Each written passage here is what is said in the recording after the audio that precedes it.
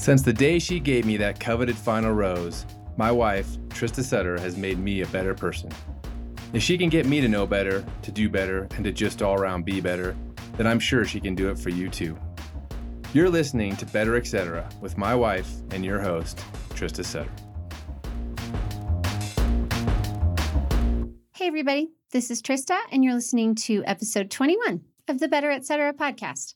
Before I get into my story that I promised you all I would share last week and on my Instagram stories the week before, I want to tell you about what this episode is all about. It is with Kate Warman, and she just wrote a book all about rejection and how to turn that pain into purpose. So we talk all about the different types of rejection, how it's not just heartbreak. I feel like most people, when they hear the word rejection, it's the rejection of other people. But how many times in a week, in a month, do we reject ourselves and hate ourselves and talk to ourselves negatively? Oh gosh, I do it all the time. And so we have a great talk about her biggest rejection, how she transformed from it. She shares a really, really beautiful letter that she wrote to heartache. And I loved hearing her read it. It was one of my favorite parts of her book. She writes a letter in each chapter. And I thought this one was particularly poignant, so I have her read it. I think that you guys will learn a lot from Kate and how we can turn our pain into purpose and happiness and move on from rejection. So I hope you'll tune in. But for now, I wanted to share that story that I promised last week. So on Instagram stories a couple weeks ago, I talked about how I was having a really rough morning. So 2 nights before that, I hadn't gotten a lot of sleep because I chose to stay up late. The night before, I didn't get a lot of sleep because I was emotional from an argument I got into with Ryan. We are fine now, but we are just like every other couple out there who argues, and we talked it through and we're good. But we had an argument, so I was emotional. And then I had driven Max and a friend to hockey practice. It was my turn to carpool. So we got home at like 10:30 at night. And then, of course, it's the let the dogs out, and it's the get the kids to bed, and it's get myself ready for bed. And I think I actually didn't even brush my teeth that night. Ryan wasn't here. He was at work. I was like, I am way too tired, because I don't know about you, but when I cry, I get really tired. And so I had been crying earlier that day, was really tired, and then tired from getting home late from hockey practice. And then add on top of that, our dog is 16 years old, and he has been having a really hard time with his bladder and bowels, and he leaves us little gifts in the morning that sometimes we step in. It is not fun. Anyway, we talked to a dog trainer locally, and he recommended that we contain him in a smaller space so that we could put puppy pads down and wouldn't have to deal with that. But it's kind of like a newborn. I felt like I had a newborn again, because he was, not that a newborn does this, but he was barking all night long. Oh, it was awful. I could not sleep last night. So I could not sleep. And I felt like it was a cry it out moment. Like I needed to let him just bark, even though I was worried that he was going to wake up the neighborhood or the children, which he didn't wake up the kids, but he was barking a lot. And so I knew he was safe. He was fine. I had his cozy little bed. I actually had 2 beds in there and water. He was fine, but I just couldn't sleep. And so I wake up the next morning on 2 bad nights of sleep and stressed out because it had snowed. The roads were probably going to be icy. I hate being late. It really gets to me. And so I was frustrated because I knew we were going to be late, because my kids took I usually wake them up around 7:20 to leave the house at like 8:05. And they both got out of bed at 7:45. And Max still had to take a shower and take the garbage out. So I was stressed knowing that we were probably going to be late. And Blakesley was having a hard morning because she couldn't figure out what she wanted to wear. And we went back and forth into my closet, her dad's closet, her closet, and couldn't find anything. So I was getting frustrated. Mind you, I'm also cleaning up puppy pads with pee and poop on them. So that was frustrating. And I just don't do well not having sleep. I hadn't eaten breakfast because I usually eat it when I get home. So I also don't do well with not having food.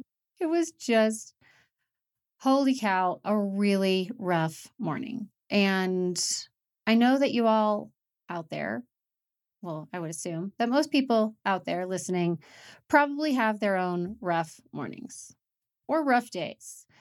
And I think a big part of this rough morning is the argument that Ryan and I had. So my parents were divorced when I was in 5th grade. And every time I fight with Ryan, I think, oh no, is this it? Is this the big fight that's going to cause us to break up? Just because that was kind of a trauma that was left on my heart. And so I worry. I worry a lot. Also, as you guys found out in the last episode, I am a type 2 Enneagram, which means I'm the helper. And it's true. I mean, I do some things for me, but most of my day revolves around doing things for other people. And so when the people in my life are hurt, that especially hurts because I'm a type 2, because I blame myself for not helping them to be happier in a way. And so I just want everyone out there to know that I have my bad moments. And I think the biggest thing that I can tell you is to get a good night's sleep. I'm going to actually go take a nap right after I record this, to remember that you're allowed your feelings, and so are the people in your life. And just talking through those feelings and opening up those lines of communication is so important, so that you don't hold it all inside and explode. I tend to do that a lot, and I need to remind myself of that. And to know that, I need to tell myself this too, that even if you get into an argument with someone, even if you lose your cool with your kids, remember the power of an apology. Remember that you are human. I mean, after I got really frustrated during that rough morning, I apologized to Blakesley and said, I'm so sorry. I am so tired. I am really frustrated because I don't want to be late. And it's not your fault. And so I said, I'm sorry. I think it's really important to show our kids that we are human and the power of an apology. So just remember all of those things. If you're having a bad morning, or when you have another bad morning or a bad moment in a day, just give yourself the time to feel so you can heal, just like multiple guests of mine have said. So I hope that you all are having a great day and you are ready to learn all about the types of rejection and how to turn the pain from rejection into purpose right now. So I hope you'll continue to listen. I hope you'll go to wherever you listen to your podcasts, give us a subscribe, and make sure you download the episode. You know that little cloud icon, at least in Apple devices? Make sure you click that to make it download, even if you do subscribe, because that counts. And then listen and head to our Facebook group so we can all create a community. I'm going to go on there today and start some threads, start some connection and chatter. So I hope you guys will go check it out. I hope you're having a great day. And thank you to Kate Worman for all of her time. Here we go. Today, I have Kate Worman joining me. She is a relationship coach. She's an inspirational speaker. She's the host of the Heart of Dating podcast, and she's a new author. I know how that feeling is, of a newly released book, Thank You for Rejecting Me, Transform Pain into Purpose, and Learn to Fight for Yourself. So welcome, Kate. Trista, thanks, girl. I'm so excited to be here. So I know in your book, you break down the chapters based on the types of rejection. Can you go through those types of rejection that you categorized every chapter with? Yeah. So first of all, I start the book with something a little bit counterintuitive maybe, but I start the book with self-rejections. And the reason I do that is because in my dating coaching, when I coach people, what I've noticed is that so often the reason why they're not getting dates or having success in their dating lives is actually because they're rejecting themselves before others even have a chance, meaning they're already telling themselves significant number of lies. They're believing bad things about themselves. They're not confident. They have a plethora of insecurities, and now we all have insecurities, but they're crippling insecurities, and therefore it's leading them to either not ever step out, Yeah. because they've experienced rejection, and now they're like, or it's leading them to step out, but then when the rejection hits, it destroys them completely because it's like a self-fulfilling prophecy, confirming the things that they've already believed in their own mind. And so the first chapter starts with body shame and insecurity, which I just Mhm. think, for women, especially, body shame is a number one trigger of shame in general. And that's the number one thing we feel shame for as women. And I mean, men as well. I mean, they totally experience body shame. But if we don't really love our bodies, it will impact so much of how we see ourselves, our level of confidence, just how we walk in life, whether it's in dating or in a relationship with a friend or even in your work scenario. It transforms how you see yourself. Yeah. Chapter 2 is about self-hatred. And really that's about a lot of the ways in which we shame ourselves internally. I could be talking to a friend and I just say something off and immediately my internal dialogue goes to, oh my gosh, Kate, you shouldn't have said that. Oh, wow, you're too loud or you're too dramatic. Oh, You're I this, do that, that and the all other. the You know time. better. Oh my Yes. gosh, yes. Yes. Right. And then Hmm. we're our own worst inner critic. We're our own worst bully. And I've heard people say this many times. I say this in the book as well. Like if we had a friend talking to us the way we talk to ourselves, we wouldn't be friends with that person. We'd be like, I'm sorry. If we had any sense of value, we'd be like, no, like Yeah. you just called me fat. Like I'm not friends with you anymore. You're an idiot. But You're awful. Well, yeah, like, yeah, completely. 100%. yes, no, exactly. No, and so the second chapter is self-hatred is just all those shaming narratives, either what in the moment or how we look at past versions of ourselves. And that was Yeah. a big issue for me is that I used to look at previous versions of myself and be like, oh gosh, like I hated that version of myself. Oh gosh, like that time in my life, I was so terrible. I was so dramatic. I was so this, that, and the other. And just again, that's shaming a previous version of me, which is still a part of me. Yeah. And instead of having compassion and love and empathy for why I showed up those ways in that time of my life, I instead was just shaming myself. Hmm. And that creates a disconnect between in the oneness of who you are. And so anyway, the book starts with self-rejections and then goes into other ways that people reject us externally. So we talk through not fitting in and feeling like an outcast and what does belonging really mean. I, of course, touch on heartbreak, which is probably one of like the more obvious rejections, especially for me as a dating coach. I talk about heartbreak all the time. But then we talk about abandonment, whether it is from some sort of heartbreak or a family member or a Hmm. friend if that happened early in your life. Could abandonment relate to death? Could absolutely feel that way. It feels like some sort of sudden loss in our life. Mm. Somebody passing is definitely a grief that is very extreme and very tough. And then what I think is interesting is the abandonment where that person actually chose to leave you. There's Mm. something in that's just not to compare it because they're different, but there is that extra level of like, wait, this person knew me and chose to leave, like voluntarily Yeah. left Yeah. versus somebody dying.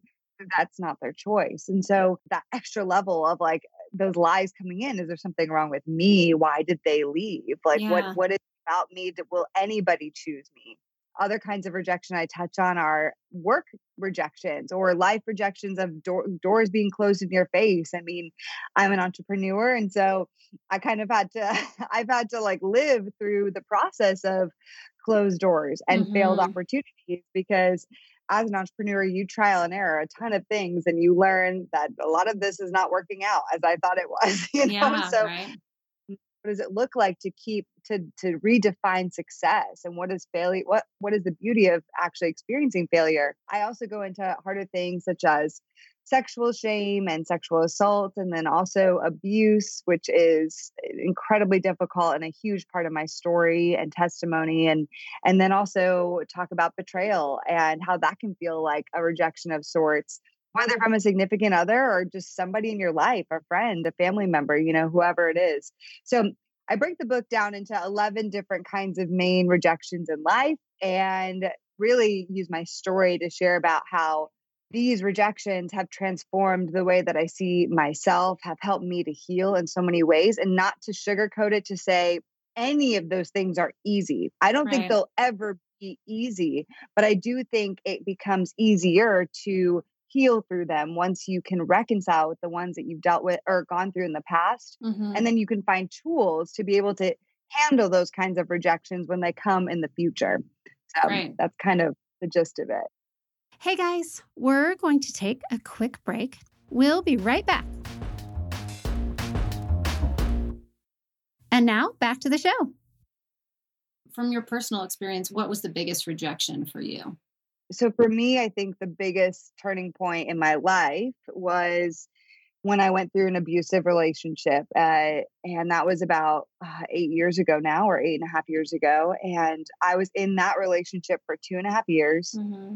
People hear that and they're like, 2.5 years? Why would you stay with someone for 2.5 years that was abusive? But the reality of the abuse cycle is that it really is being like on a merry-go-round, and the person gets you hooked with, love and affirmation and love bombing. And then eventually it leads to things like gaslighting, where you feel totally discounted and you feel small and you feel judged, and they deflect onto you. So you bring a need up and they just deflect it back to you. Wait, Yeah. no, that's stupid, or no, that's dramatic, or what's wrong with you? I mean, you think I'm doing that. Look at what you're doing over here. And so you start, it really knocks you off your feet and you're very confused.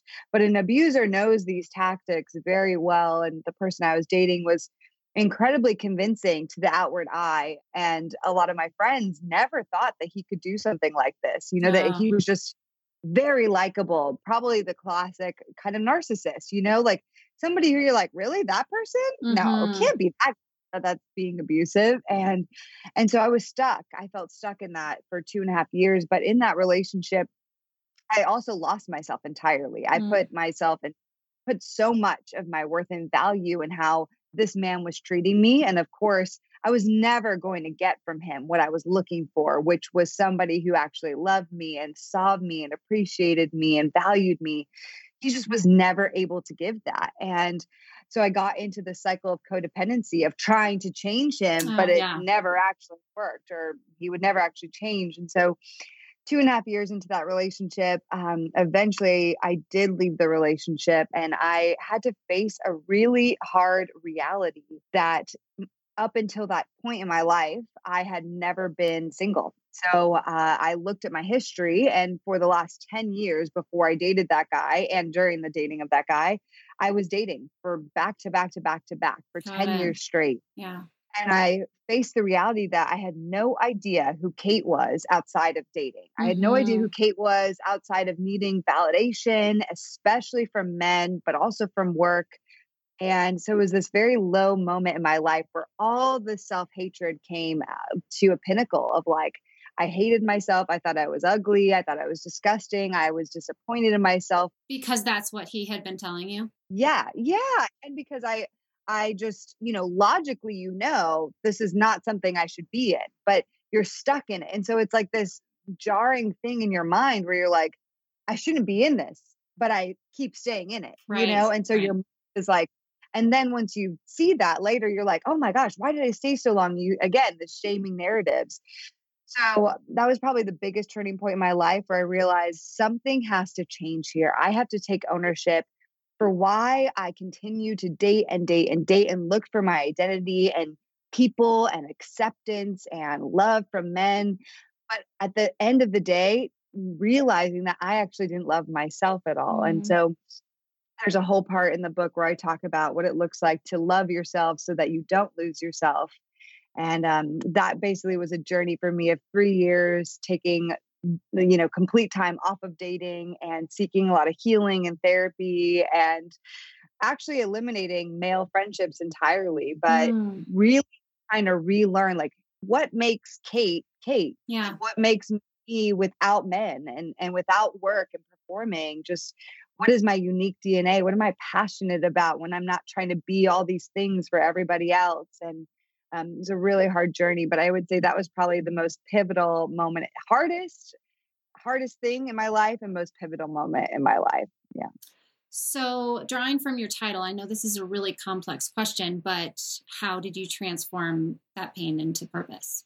Well, taking those 3 years off of dating was really, really helpful. And then when I came back onto the dating scene, I decided like, I'm going to read books and try to, do dating the right way, girl. But is there a right way? No, I'm just joking. I'm just joking. But no, I mean, but seriously, there's so many ways that people date, like there isn't actually one way. And that's what I realized. I'm like, oh my gosh, how do we do this in a healthy, holistic, kind way that's not just selfish, but where I'm actually wanting to serve somebody else and where I actually know who I am and I'm not sacrificing the things about myself that make me beautifully and uniquely me. And so I started reading all these books and realizing like there's not a lot of great dating advice out there. Yeah. So I'm going to write one. Fast forward, I was in I started dating again and dating in new ways. And eventually I went through a heartbreak, which is another chapter in the book. And I've been through countless heartbreaks. I've dated a lot, but this one was like another pivotal turning moment where that heartbreak was with a man who was healthy. It was a great relationship, a healthy relationship. My friends loved him. My mentor loved him. Like everybody is like, you guys are going to be together. And suddenly it ended. And then you're like, wait, tough. what? Yeah. And it was in that moment of healing and processing through that heartbreak on top of processing through everything I had learned through that previous abusive relationship that I started feeling in my heart called to start a podcast and start talking about dating, which was honestly, this is so wild because I if you had asked me years ago if I would, be publicly talking about my history and my journey of abuse and heartbreak and dating, I literally could not have paid you money back in the day to have me talk about that publicly. And here I am talking about it every day. Like the irony is really hilarious, but I stepped out. I started this podcast. I really surrendered what it would look like. I was like, I'm just going to do this. I feel it in my heart.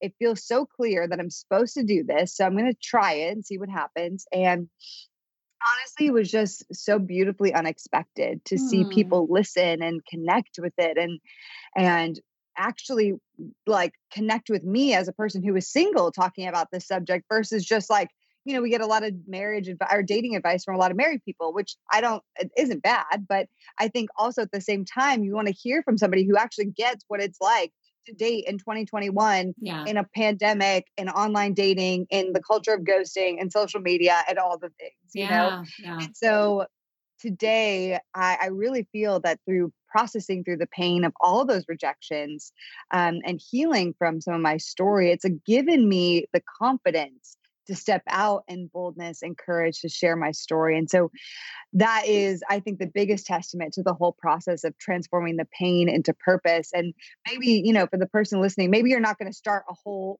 business or a podcast on your story, but at the same time, for me, what's also beautiful is being able to see and more easily spot when somebody else is in a situation that is toxic for them, thinking back to my abuse, I mean, gosh, Trista, if just one person had been like, I see you and you're not crazy and this is happening. If just one person had done that, like it probably would have transformed my life at that time. Oh man, that makes me feel emotional, but I don't fault the people in my life. They just didn't have the eyes to see it. But my gosh, for me today, like I'm so grateful that I get to be that person for other people, that I have now the eyes to see if somebody messages me or if somebody I know, like I have the eyes to be able to spot that, to make them feel seen and loved. And that sense of compassion and empathy can transform your life, especially from somebody that you know. And so even if you're not starting a whole podcast, maybe it's your pain is what is used to come alongside somebody in their darkest moment. That's so great. I mean, I'm so glad that you found your purpose. And I wish that for everybody. I'm a big believer in everything happens for a reason. And I feel like we all go through, certain instances in our life that lead us to our fate or destiny or whatever you want to call it. And, if we don't have those rejections, then we don't end up where we're supposed to be, kind of, Yeah. So with your book, I think when people think of the word rejection, immediately you jump to, oh, it's related to breakups. It's related to relationships with your significant other. There is one quote. Well, I do want to get into something in a second, but I do love this quote I wanted to share that I found in the book. Quote, I rejected myself before anyone else. And you kind of said this earlier.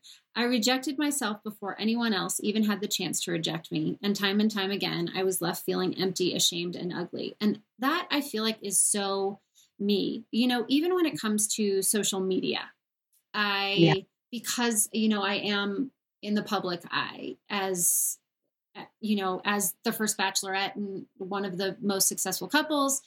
And now having the podcast and having written the book, I feel like there are often times where I'll post something and I'll call myself old, or I'll bring up my crow's feet, or, I'll cut myself down before someone else who I don't even know cuts me down, because that is the place that we live right now, is someone can come and just knock you off your high horse. Not that I was on a high horse, but they can knock you off your horse. Yeah, totally. Even if it's not high. And so I do that all the time, is immediately reject myself before. And people have called me out on it. They're like, why do you say that? Why do you say that about yourself? And it is my mechanism of protection, protecting myself from that rejection that I am being told by my inner demons that I'm going to get. Yeah. Oh, yeah. It's so hard. It's a real thing that every day we're battling, it's like, oh my gosh, I think that it requires a really high level of mental awareness, like I say this later in the book, that if you really want to start transforming some of those thoughts that you have about yourself, like you literally have to be like a referee of your own mental ping pong game. Like you're like watching this game back and forth. And then, you have to be the one to referee, to say like, oh my gosh, wait, that broke the rules. Like that isn't what I want to define who I am anymore. And so I'm going to stop myself. And it's like, I'm going to stop myself right here. So even like, if you're not saying it out loud, but you're thinking it, you literally do this process of like, I'm blowing the whistle on myself. Like, no, we're going to stop and redirect over here, because the reality of what you're talking about, Trista, is actually science. Like we have built these neural pathways in our brains, and the neural pathways can be there from like, years and years and years. It could even be there from childhood. Like a messaging of I'm ugly or I'm not beautiful could have started as early as preteen, or, however early, like whoever said that message. I remember the story of was it your aunt that? Yeah, my Aunt Deb. Exactly. And nothing against your Aunt Deb, but that she said something about, why don't you ever smile? Can you smile? Normal. Can you just smile normal? Yeah. Yeah. Oh, and you know what? She probably thought nothing of it, because to her, it was just her saying, I want to see your beautiful smile, but she didn't say it in that way, Yes, exactly. Yeah. And because of that, I just remember, and it's nuts to me that like, when I did this exercise in a therapy session, I was like, wow, that memory is coming up so profoundly in my brain, and for her, like, I guarantee, to your point, like she probably doesn't even remember that happened. Yeah. And I don't fault her for that per se. I don't necessarily think that she had like malicious intent to say that to me, but it hit me in such a way that stuck, because at the same time, I had just been going through puberty and I already felt awkward about myself, and I had braces and I started growing really fast and I had leg hair and, boobs, and I'm like 10 years old and just feeling awkward. Everyone else. Yeah. I felt terribly awkward and uncomfortable in my skin. And so it created this insecurity that just perpetuated. I remember the next year I didn't, maybe I did write this in the book, but I remember that year in school, I decided I was going to do my hair different every single day, because I just wanted to stand out and be different. Amazing. Because I felt so uncomfortable with the rest of me that I was like, okay, maybe I could distract everyone with my cool hairstyle. I love it. How did that work out? I mean, girl, I still have friends that comment. They're like, remember in 5th and 6th grade when you did your hair different every single day? I was like, oh yeah, girl. Yes. Yes. My mom, I would literally, Trista, wake up early to play the flute. Yes, I played the flute in the basement. I did too. You did? I played the flute. Oh my gosh. My parents were in one end very impressed because I would wake up at 5 a.m. Oh, I didn't do that. Oh yeah. Not everyone does as a 5th grader. Okay. This is weird. But I would put my alarm on, go practice the flute, and because I wanted to be first chair, and then I would do my hair, and every day it had to be different. And my mom kept being like, honey, don't you want to just wear your hair down? I was like, no, I want to do it different every single day, Mom. That's amazing. And it's hysterical thinking back. Like there's photos, and girl, I loved it. All the butterfly clips, all the everything. Like I think butterfly clips are actually coming back. I think they are. I mean, yeah. I welcome it because anything to help me with my hair. I just hate doing my hair.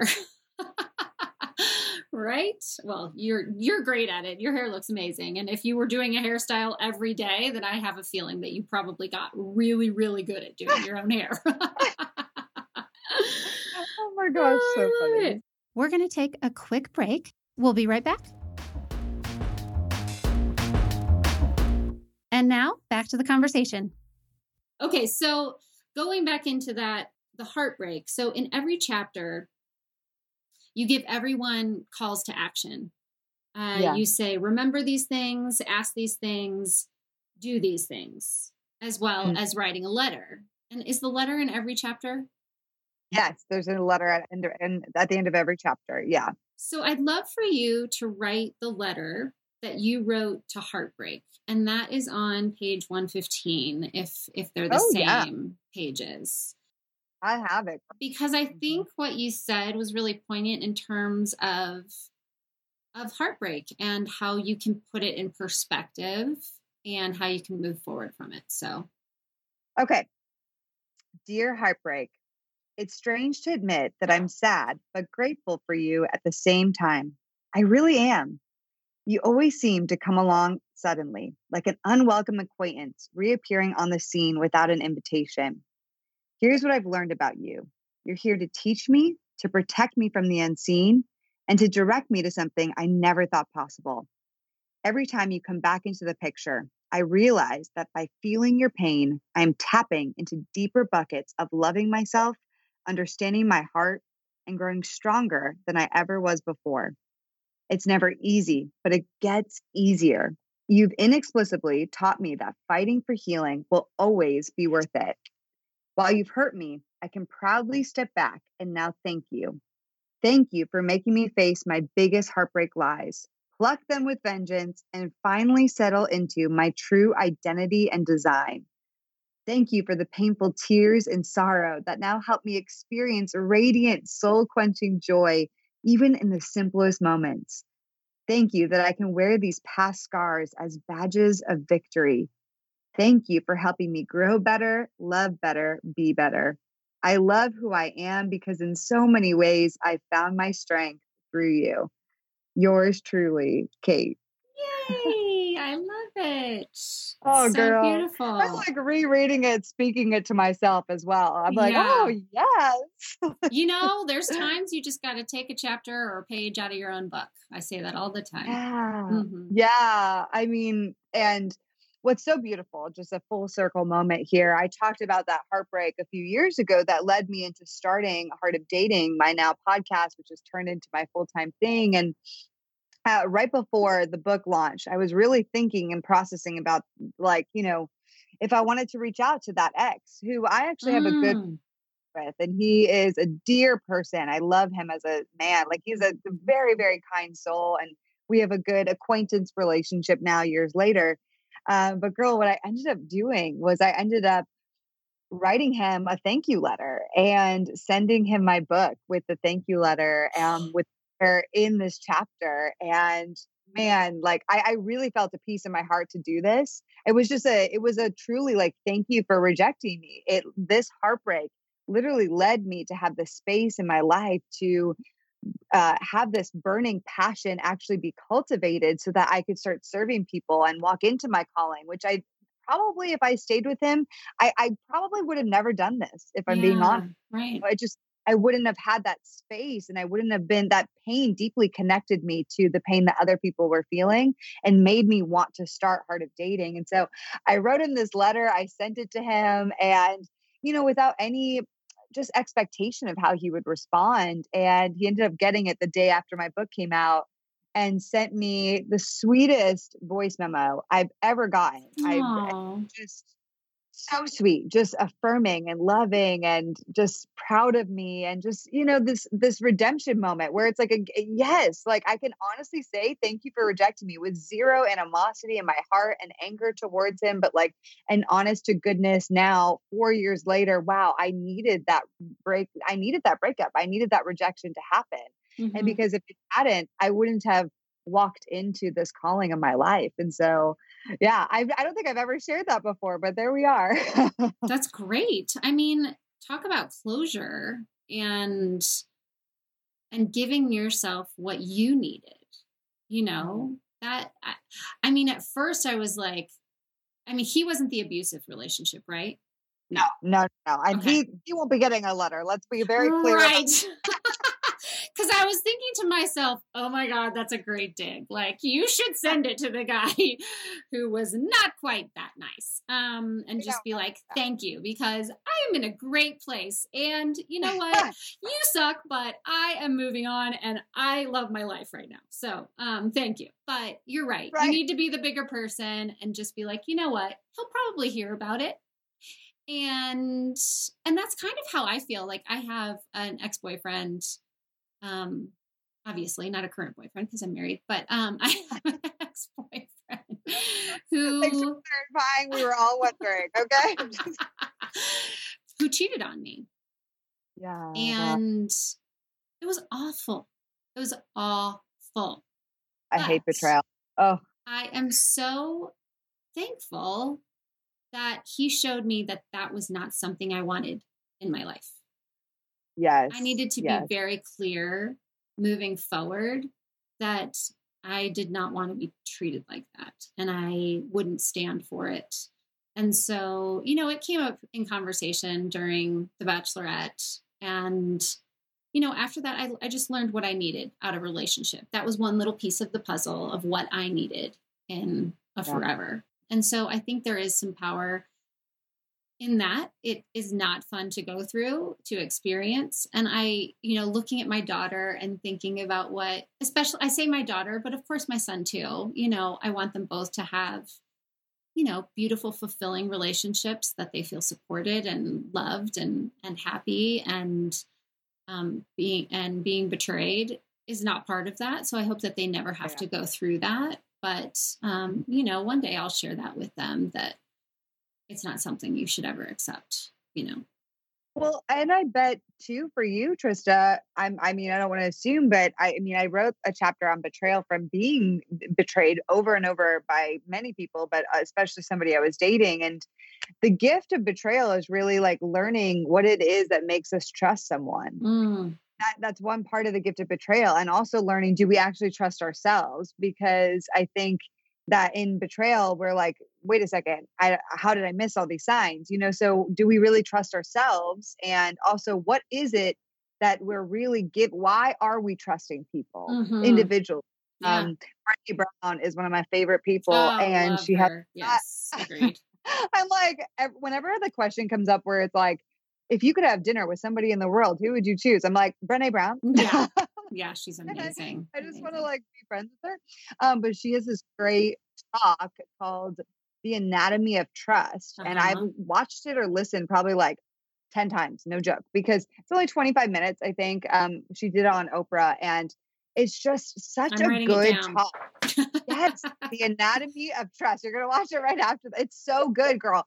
And I think that's the unfortunate part. We can start doing this work before, ever getting betrayed. Hopefully not everyone is going to get betrayed in life. But Hmm. the beauty of betrayal is it makes us go through, okay, what are the things that why do I trust somebody?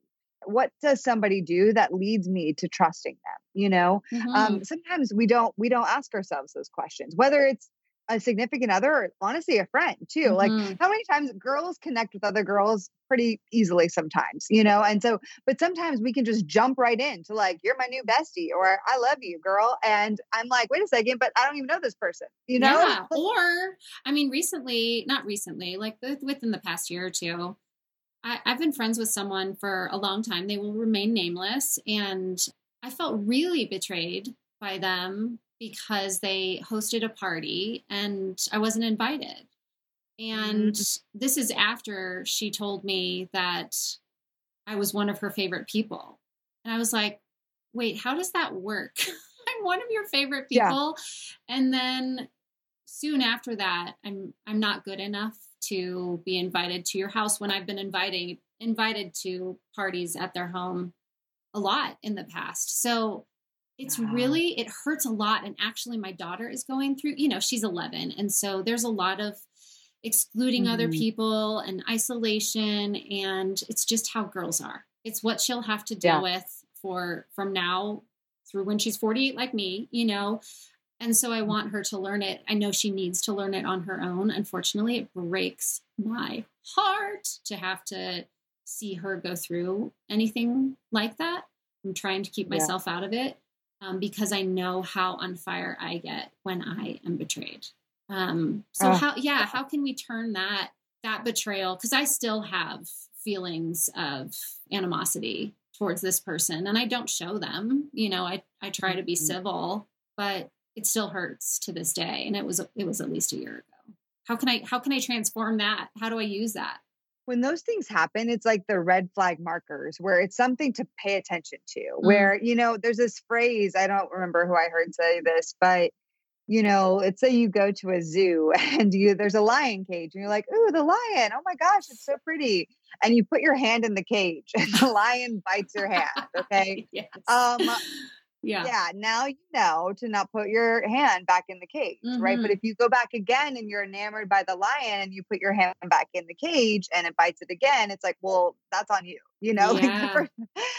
So it's not that you didn't necessarily cut off the friendship per se. There's a lot of elements involved there, but I would say it's definitely a cautionary thing where it's like, this is something I'm aware of. And because of that, now I develop my own boundaries with this person. And I'm also going to challenge myself to be honest with them when I am hurt by them. And when I do feel betrayed, and I would also venture to say if there's any lingering resentment, first, see if that for anybody, for you, Trista, for anybody listening, I'm speaking this to myself too. Like, what is it? And are those resentments things I can deal with on my own and heal from on my own? Yeah. Like, what is it that I could maybe just release?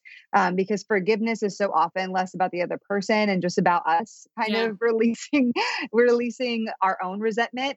There's a book called The Body Keeps the Score. And when we're not, when we are keeping in anger and resentment, it actually impacts our body. Like physiologically, it actually can cause ailments in our body. And forgiveness can actually just be more for ourselves. So what is it that we can do to release the resentment, release the anger, start forgiving them? And forgiveness is a process. It could be today saying, okay, I choose to forgive this person. But it's not a one-time thing. It's often a process of I'm again choosing to forgive this person. I'm choosing the forgiveness. And it's just an internal thing. But if it keeps coming up over and over again, sometimes that means that maybe just being honest with them. And as Brené Brown would say, going into the ring of vulnerability and saying, hey, I just want to be honest with you on this. When you didn't invite me to that party, I know we've talked about it, but it's still hard for me to there's something in me that just feels weary of our friendship. And I want to be honest with you about that, because I feel like it's unfair to you to have these inner dialogues and thoughts and feelings without at least talking it out with you. True. So it depends. Sometimes we can release it on our own, and sometimes it actually requires a conversation with that person if it's really hindering our ability to be friends with them. I mean, it hinders my ability, like whenever I see them. I get this negative emotion inside. It really it still hurts. It triggers me again, just seeing her or seeing her children or seeing her name, you know, like it still triggers me. And you're right. I need to do that for myself. I mean, I think as a protective mechanism, just thought that this has taught me who I need to focus my attentions on, because I want to share my life with people who enjoy sharing their life with me. Right. You know? And so do I want to waste that time by sharing my life? And because, you know, we're not given a certain amount of time, we're all going to die. So that precious time that I'm given, should I be sharing it with someone that gives me these negative feelings? No, but you're right. Because I have those negative feelings whenever I see her name or her face or something that reminds me of her, I need to, for myself, probably I should have a conversation with her, and just because I haven't told her about it. Yeah. I have told friends of mutual friends of ours, or at least one in particular, that it hurt, but I haven't shared it with her.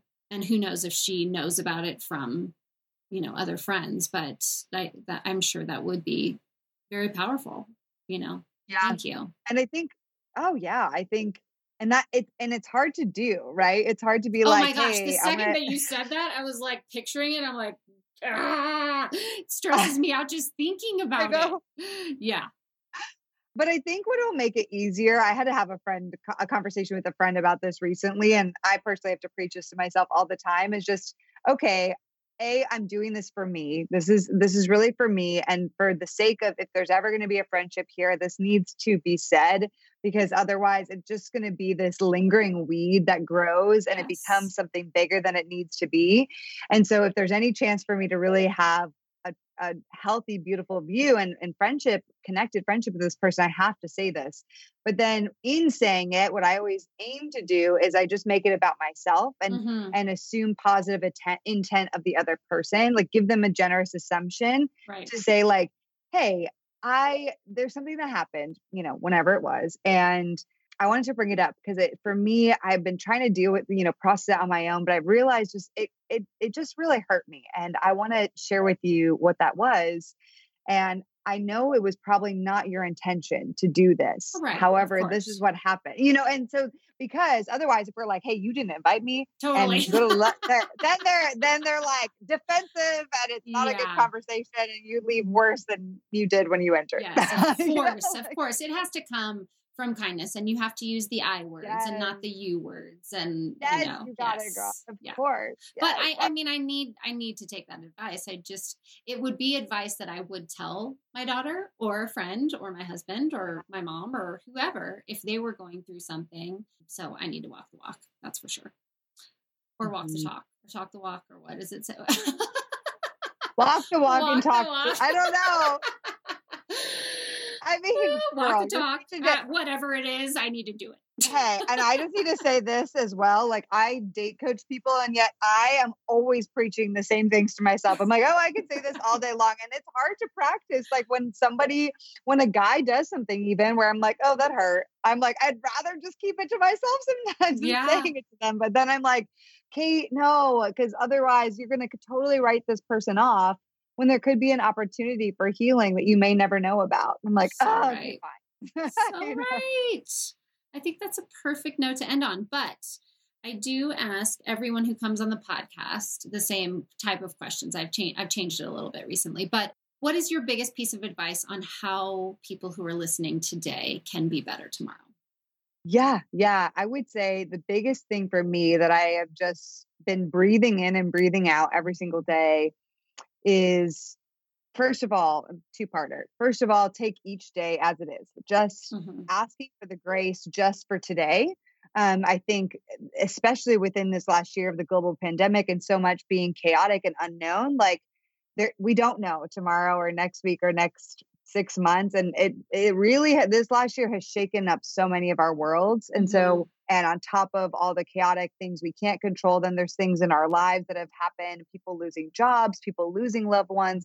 So just like waking up and say, I'm asking for the grace just for today, just focusing on today. to have the ability to just face today with strength, but then simultaneously to just, I've been breathing this in and out and saying this to myself. And I take a deep breath in, and then on my exhale, I say, nothing more, nothing less, just as you are. Mm.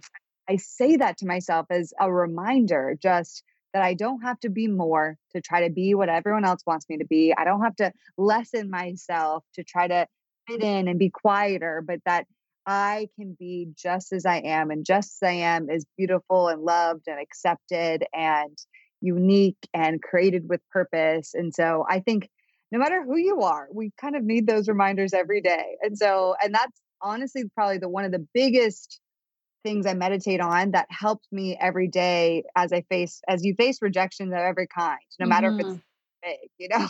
Yeah. Oh, I love that. Thank you. That's beautiful. Okay, Kate, where can people find you? Oh, girl, on the gram. We talked about the gram, but I love connecting with people. I'm Kateness, which is Kaitness, or Heart of Dating on Instagram. We have the podcast Heart of Dating. I'm very active. I love meeting people over there. So if you listen to this podcast and you liked it, DM me. I'd love to chat with you. And if you want to get my book, you can get it, I guess, anywhere. Is really the thing. So yeah, this is so fun, Trista. I love this. Thank you. Thank you so much. I'm so proud of you. I know we just met, but I'm proud of you for writing, because I know that it can be very daunting as an author myself. And thank you for spreading all this positivity and helping people see that they really truly can find purpose out of working. Yeah, my pleasure. Thanks, girl. Thanks so much for joining us, everybody. I hope you feel a little better after having listened. Please be sure to rate, review, and subscribe anywhere you listen to your podcasts. If you're enjoying our show, please send it to a friend and put a little better into their lives. Also, if you would like to find me, you can go to Instagram at Trista Sutter or Facebook at Trista Sutter fan page. Thanks, everybody, and have a great day.